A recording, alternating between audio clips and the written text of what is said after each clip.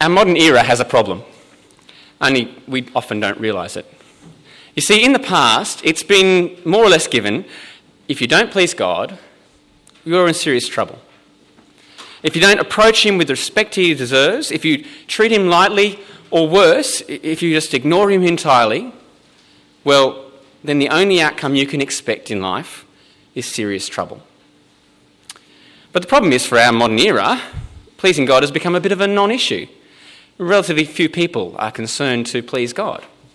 I mean, just look at the effort that people used to put in to pleasing God. People would pour fortunes into building big church buildings, not just any buildings, magnificent stonework, tall steeples, buildings that declared how great the God that was worshipped there was. Walk into those places and you knew the God who was worshipped there was someone who needed to be pleased. But obviously, God isn't impressed by the size of our buildings. He owns the cattle on 1,000 hills. So, later on, people built simple buildings, much like this one. But there still was this assumption that God's place, the place where God's people met, should be honoured. And so God would be pleased if we showed respect to this house. What it looked like looks different in different places. I know a church and that I was in at one stage, and children would be told off for coming up the front of the church because, that was showing reverence for the place where God was. Other places, they felt you couldn't just have a plain building and you needed stained glass windows or a pipe organ or a cross in the centre of the church in order to please God. That was the reason you put it there. You wanted to show that this is the place for meeting God. Show disrespect to the place, and you're really showing disrespect for God. But for some other people, well, how you please God is how you behave, your practices, what you do. Going back a few centuries, you had vast sections of the community set aside just to please God. It's what convents and monks were all about. These monks had various practices, fasting, beating yourself, getting up for Mass night after night. And the purpose of those practices was to please God. And in fact, the whole community would provide food for these monks so that they could devote themselves to pleasing God for the community. Now, more recently, people don't do that, but we might eat fish on Fridays or observe Christmas and Easter or not work on Sundays or say grace before meals, and they're all practices that people will do in order to please God. You could tell people wanted to please God because of those practices. But in our modern era, people don't worry about those practices, not most of the time. But if you point it out to them, they might say, well, God isn't impressed by buildings or by practices. But at root, for many people, they just don't care about pleasing God. They don't even worry whether they please God. And that's a problem, because God does care about our attitude towards him. We need to please God. He created this world and he loves it, so he deserves to be respected. But what do we do? How do we please God if honouring places and observing practices doesn't cut it? And that's the question we need to ask ourselves as we read about Stephen's trial today in Acts. What should we do to please God? So let's start in chapter 6 when we're introduced to Stephen. Now verses 1 to 7, they're worth a sermon in themselves, so we just won't be able to do that. They say how important preaching and prayer was in the early church. But our purpose is just to meet Stephen. We're going to look at these verses in detail. We're just going to note that they introduce this guy, Stephen. The situation is there's money trouble threatening the early church. Some people aren't getting their fair share. Rather than chew up the apostles' time, they appoint 7 men. And these 7 men are to take care of those in need. And that's where we meet Stephen. Let's just read verse 5. So the apostles have suggested appointing 7 men. This proposal pleased the whole group. They chose Stephen, a man full of faith and the Holy Spirit, and also a bunch of other people. So Stephen's given responsibility for the needs of the church. He's on the committee of management. But that's not what he becomes known for. God quickly singles him out for a more important purpose. It turns out that Stephen is a spirit-driven preacher. He's outspoken in the temple. He's stirring up arguments.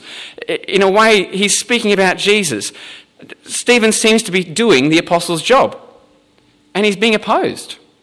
Not by the Jerusalem Jews, but by Jews from northern cities, right up to what we call Turkey. And notice that it's the Spirit who's working in him. This is God, once more, at work. He's the one stirring up trouble. Have a read with me starting at verse 8. Now Stephen, a man full of God's grace and power, did great wonders and miraculous signs among the people. Opposition arose, however, from members of the synagogue of the freedmen, as it was called, Jews of Cyrene and Alexandria, as well as the provinces of Cilicia and Asia. These men began to argue with Stephen, but they could not stand up against his wisdom or the Spirit by whom he spoke. The job of speaking about Jesus is moving beyond the apostles. But what exactly has Stephen done?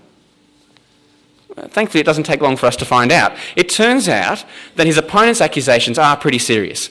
Their concern Stephen is displeasing God. They accuse him of speaking against Moses and against God. You just don't get more serious than that. It's enough to get Stephen hauled before the Sanhedrin. Have a read of verse 11. Then they secretly persuaded some men to say, "We have heard Stephen speak words of blasphemy against Moses and against God." So they stirred up the people and the elders and the teachers of the law. They seized Stephen and brought him before the Sanhedrin. But when the trial starts in earnest, they nuance things a little. Well, first off, they need to find people willing to lie about what Stephen's been saying. But once they do, they clarify the charges. Actually, when they said Moses, they meant the law. And when they said God, well, they meant the temple. Have a read in verse 13. They produced false witnesses who testified, "This fellow never stopped speaking against this holy place and against the law." In fact, they narrow things down even further. Not surprisingly, it all comes down to Jesus. Speaking against Moses turns out to be claiming that Jesus will change their customs. And speaking against God is actually saying Jesus will destroy the temple. Have a look in verse 14. "For we have heard him say that this Jesus of Nazareth will destroy this place and change the customs Moses handed down to us." Now, these are pretty serious charges. And from the priest's perspective, there's good reason to be worried. I mean, we heard all about how important the temple was in Ezra and Nehemiah, didn't we? It was God's place. God cared about the temple. And likewise, Moses gave Israel practices. They're not just any practices, these are God's practices. Remember, part of Ezra's big concern was to get the people to observe the law, the practices God had given. Nehemiah wept before God because the people didn't observe God's practices. And just how important these are becomes obvious when you remember Israel's history. You see, what happened when they didn't please God? Well, they were sent into exile, weren't they? The nation of Israel was destroyed. Israel can't afford to displease God. The leaders need to deal with people who displease God. It's for the good of the nation. So, what does Stephen do before these charges? Well, Stephen doesn't try and reject the charges. Even though they're using false witnesses, he accepts the charges as is, just like when Jesus was on trial. There's truth in these false charges. And instead, Stephen answers their charges by looking at a series of case studies. He looks at Abraham, Joseph, and Moses. And what he shows is that attitude to place and practice is not what pleases God. God was never limited to a place, and it wasn't merely a question of practices. What has always pleased God is your attitude to his person. God cares about your attitude to the person who keeps his promises. So to our first case study, Abraham. Immediately, Stephen makes his point. The important thing with Abraham was never place, but promise. God appeared to Abraham when he was in Mesopotamia. He appeared to Abraham when he was in Haran. In fact, Abraham never had a place in the land to call his own. But what he did have from God was a promise. Have a read starting at chapter 7, verse 2. Jump down to 7, verse 2. To their accusations, Stephen replied, "Brothers and fathers, listen to me. The God of glory appeared to our father Abraham while he was still in Mesopotamia, before he lived in Haran. Leave your country and your people, God said, and go to the land I will show you. So he left the land of the Chaldeans and settled in Haran, and after the death of his father, God sent him to this land where you are now living. He gave him no inheritance here, not even a foot of ground. But God promised him that he and his descendants after him would possess the land, even though at the time Abraham had no children. It was never about place, but God's promise. In fact, God's promise to Abraham included leaving this place. Keep reading from verse 6. God spoke to Abraham in this way: your descendants will be strangers in a country not their own, and they will be enslaved and ill-treated for 400 years, but I will punish the nation they serve as slaves, God said. And after they will come out of that country and worship me in this place. Case study 1, and what have we found? Place just isn't the issue. When you're relating to God, what matters is his promise. But how will that promise come about? To answer that question, Stephen fast forwards through Abraham's family tree, and he fast forwards to Joseph. Why Joseph? What do we learn from Joseph? Well, the answer is Joseph is the person God used to keep his promise. Through Joseph, God saved his people, and through Joseph, God started fulfilling his promise to Abraham. But the other thing Stephen points out is that Joseph was rejected by the patriarchs, by the fathers of the nation of Israel. The patriarchs were in God's place, and they sent Joseph off to Egypt. And where was God? Well, was he tied to place? No. He was with Joseph, wasn't he? Joseph was God's person, chosen to keep God's promise. Have a look in verses 9 and 10. Because the patriarchs were jealous of Joseph, they sold him as a slave into Egypt, but God was with him and rescued him from all his trouble. And then Stephen goes on to describe how Joseph brought the whole house of Israel down to Egypt. God saved Israel through Joseph, and he did it in Egypt. God isn't tied to a place.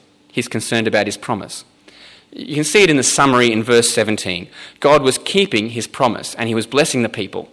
But where was he doing it? In Egypt. Have a read of verse 17. As the time drew near for God to fulfill his promise to Abraham, the number of people in Egypt greatly increased. Forget about place, says Stephen. What matters to God is his promise. God is pleased to keep his promise. Okay.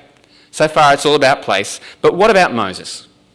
For Stephen's accusers, you respect Moses by respecting the customs he gave, don't you? Moses is a practice giver. Well, no. As far as Stephen's concerned, Moses isn't the practice giver, he's the promise keeper. Moses is the person who kept God's promise to Abraham, and what's more surprising is that Israel didn't want a bar of it. The patriarchs didn't want Joseph, and Israel didn't want Moses. Israel didn't recognise when God was keeping his promise. So in verse 18, Stephen describes Israel's oppression in Egypt. And then in verse 20, he introduces Moses. And Moses is chosen by God. He's trained up as the perfect leader of Israel. And God keeps his promise by providing a person to lead Israel. But what happens when Moses actually starts to lead Israel? What happens when Moses starts the attack on Egypt? Do Israel rise up and follow him? No. No, they turn around and ask, who made you ruler over us? So follow along from verse 23. When Moses was 40 years old, he decided to visit his fellow Israelites. He saw one of them being ill-treated by an Egyptian, so he went to his defence and avenged him by killing the Egyptian. Moses thought that his own people would recognise that God was using him to rescue them. But they did not. The next day Moses came upon two Israelites who were fighting. He tried to reconcile them by saying, "Men, you are brothers. Why do you want to hurt each other?" But the man who was ill-treating the other pushed Moses aside and said, "Who made you ruler and judge over us?" So what's been happening? Stephen's been using these three case studies to answer their charges. He's charged with speaking against God's place, but neither Abraham, Joseph, nor Moses met God in that place. And now we find that the importance of Moses was never in practices. Moses wasn't the practice giver, but the promise keeper. And most surprisingly, he was rejected as the promise keeper. And Stephen isn't finished yet. You see, why was God displeased with Israel? What was it that led to the destruction of Israel? It was their attitude to God's person. the person God sent to keep God's promise. Here are Stephen's accusers fixated with places and practices, and all along, Israel's problem was their attitude to God's person. Stephen starts to make his point in verse 35. He emphasises who Moses was. First, he was their deliverer. He delivered them from Egypt, just as God had promised. Have a read from verse 35. Verse 35. This is the same Moses whom they rejected with the words, "Who made you ruler and judge?" He was sent to be their ruler and deliverer by God himself through the angel who appeared to him in the bush. He led them out of Egypt and did wonders and miraculous signs in Egypt at the Red Sea and for 40 years in the desert. Second, Moses was God's representative. Through God's person, they had access to God. They heard his living words. And the most important word Moses brought them was a new promise. He promised them another prophet just like Moses. So have a read from verse 37. This is that Moses who told the Israelites, "God will send you a prophet like me from your own people." He was in the assembly in the desert with the angel who spoke to him on Mount Sinai and with our fathers, and he received living words to pass on to us. But if this was God's attitude to Moses, what was theirs? Well, they rejected Moses, the promise keeper. Let's read the next couple of verses starting at 39. But our fathers refused to obey him. Instead, they rejected him and in their hearts turned back to Egypt. They told Aaron, "Make us gods who will go before us. As for this fellow Moses who led us out of Egypt, we don't know what has happened to him." And so Stephen reminds them of the golden calf. He reminds them of how these people who rejected God's person also rejected God. They worshipped other gods that they'd made up. And it was that rejection which displeased God. It was that which led to the exile. To claim you're pleasing God by following Moses' practice, well, that's actually a flimsy stick as far as Israel's concerned. They just don't have a good record on that front. Stephen quotes the prophet Amos to prove his point. Halfway through verse 42, have a read. "Did you bring me sacrifices and offerings for 40 years in the desert, O house of Israel? You have lifted up the shrine of Moloch and the star of your god Rephaim, the idols you made to worship. Therefore I will send you into exile beyond Babylon." What was it that the Israelites did that displeased God? They rejected God's promised person, and so they rejected God. And in comparison, honouring the temple, well, that was trivial. God just doesn't care about place. Starting at verse 44, Stephen pretty much glosses over the history of the temple. He mentions the tent in the desert, and then the temple desired by David and it being built by Solomon. But what was Isaiah's verdict about the temple? How important was the temple to God? Jump down to 48 and have a look. Verse 48. "However, the Most High does not live in houses made by men. As the prophet says, 'Heaven is my throne, and the earth is my footstool. What kind of house will you build for me?' says the Lord. Or what will my resting place be? Has not my hand made all these things?" Now Stephen is ready to drive the boot home. You see, the people he's talking to are continuing this history of Israel. Here they are all worried about God's place and following Moses' practices, but they still won't accept God's promised person. They don't want a bar of Jesus. Jesus is the one who really kept God's promise. He's the one Moses promised. He's the one the prophets promised. Even the law pointed to Jesus. But just like their fathers killed the prophets, they killed Jesus. And that's how Stephen finishes his speech from verse 51. "You stiff-necked people with uncircumcised hearts and ears, you are just like your fathers. You always resist the Holy Spirit. Was there ever a prophet your fathers did not persecute? They even killed those who predicted the coming of the righteous one, and now you have betrayed and murdered him. You who have received the law that was put into effect through angels, but have not obeyed it." Do you get the picture? They had totally missed what pleased God. They thought they pleased God by keeping practices and honouring a place, but everything that God has done in history shows how unimportant they are. What pleases God is your attitude to a person, to the person keeping his promise. And Stephen points to his accusers and says, "You don't please God. You rejected Jesus, God's promised person. And that's displeased God." Sadly, this doesn't bring a change in the attitude to his accusers. Instead, we find they reject Jesus yet again. You see, Luke wants us to see that their rejection of Stephen, well, it's actually a rejection of Jesus. Stephen's death is just like Jesus' death. Luke wants us to see the parallels with how Jesus died. Just like Jesus, Stephen speaks of the Son of Man standing at God's right hand. Just like Jesus, Stephen commits his spirit to God. And just like Jesus, Stephen asks God not to hold their sins against them. Watch for these things as I read through the account of his death, starting at verse 54. When they heard this, they were furious and gnashed their teeth at him, but Stephen, full of the Holy Spirit, looked up to heaven and saw the glory of God and Jesus standing at the right hand of God. "Look," he said, "I see heaven open and the Son of Man standing at the right hand of God." At this, they covered their ears, and yelling at the top of their voices, they all rushed at him, dragged him out of the city and began to stone him. Meanwhile, the witnesses laid their clothes at the feet of a young man named Saul. While they were stoning him, Stephen prayed, "Lord Jesus, receive my spirit." Then he fell on his knees and cried out, "Lord, do not hold this sin against them." When he had said this, he fell asleep.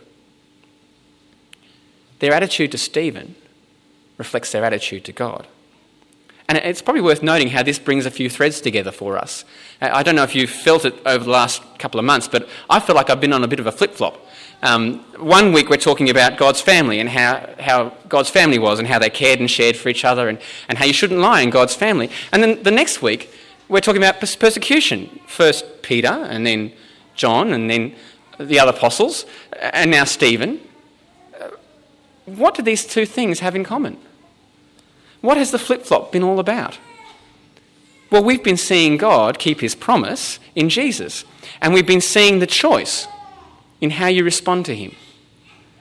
You see, either you please God by accepting Jesus, God's promise keeper, and in that case you become part of God's family and you care for it because it belongs to him.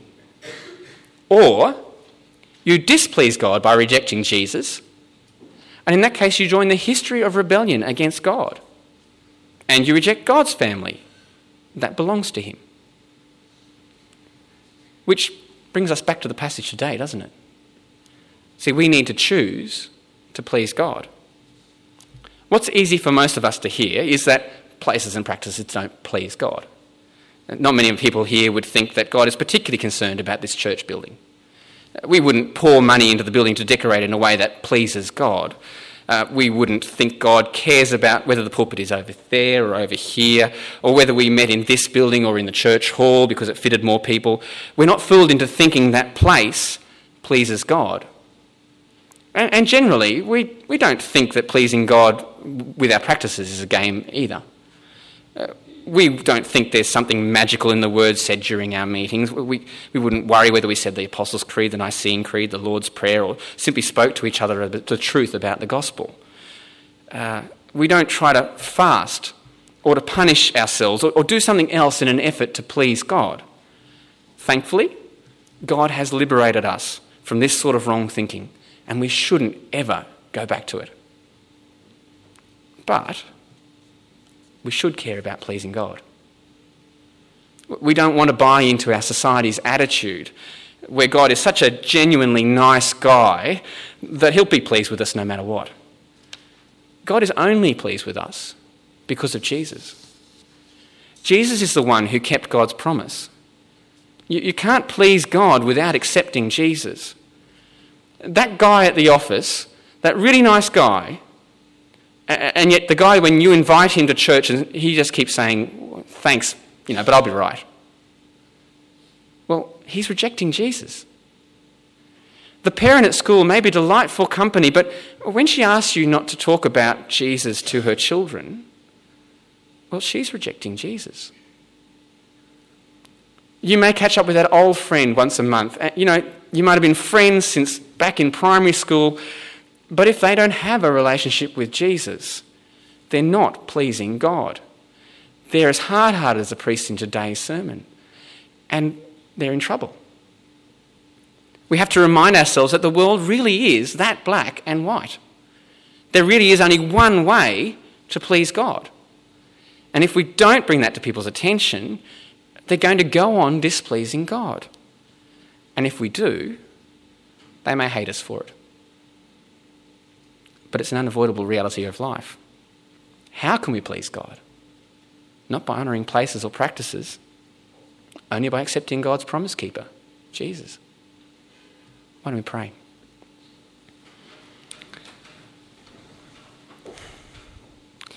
Heavenly Father, we thank you for liberating us from worrying about places and practices in an effort to please you. Thank you that it makes such a difference to how we live. We do ask, though, that you would forgive us when we have thought we were pleasing you in these things. And we also ask you to forgive us when we forget that we need to please you. We need Jesus. And we ask you to forgive us when we forget that we and everyone we know needs to know Jesus. Help us to live out what we know, to love Jesus and want others to know about him. We ask this in Jesus' name. Amen.